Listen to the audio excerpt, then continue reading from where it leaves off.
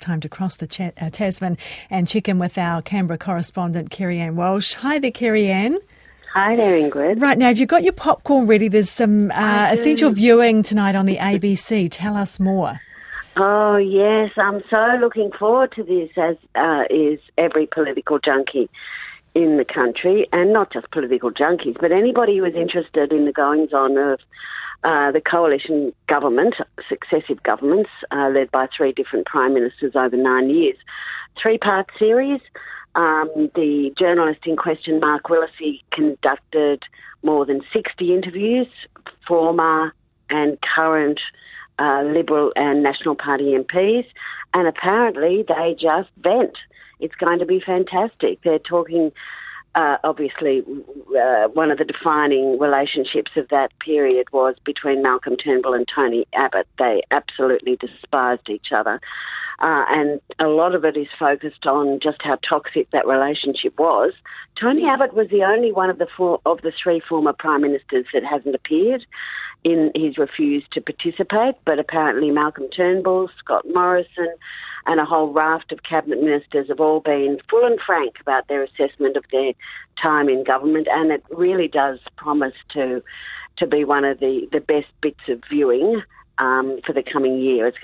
It will go over 3 episodes, and tonight is the opening gambit. Sounds like incredible access, and Nemesis is the name of the series, so I guess that tells you a bit as well.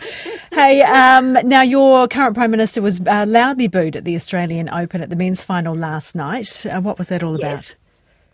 Look, it is something of a tradition here at sporting fixtures to give our PMs a rousing whack around the ears. And the 15,000 strong crowd last night was no exception. They really did let loose at the trophy presentation after the men's final.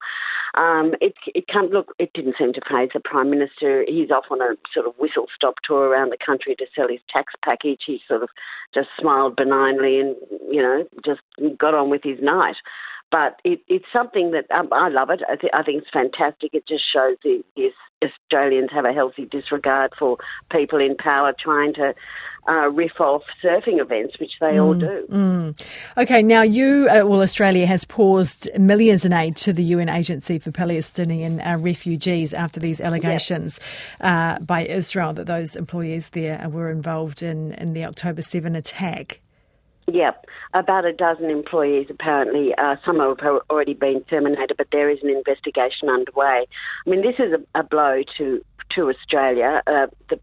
Penny Wong, the Foreign Minister, has just returned from a trip to what was widely seen as a pretty successful one to the Middle East, and she announced $21 million in funding for a whole range of aid programs there, and $6 million of it went to this UN Agency for Refugee Relief, and that has to be paused. And it is embarrassing for Australia because there had been warnings that had been given to the Prime Minister and to Penny Wong, which they chose to park for the time being, but now they won't be parking it, and they're very tuned into what will happen in this investigation and what will happen to our aid money.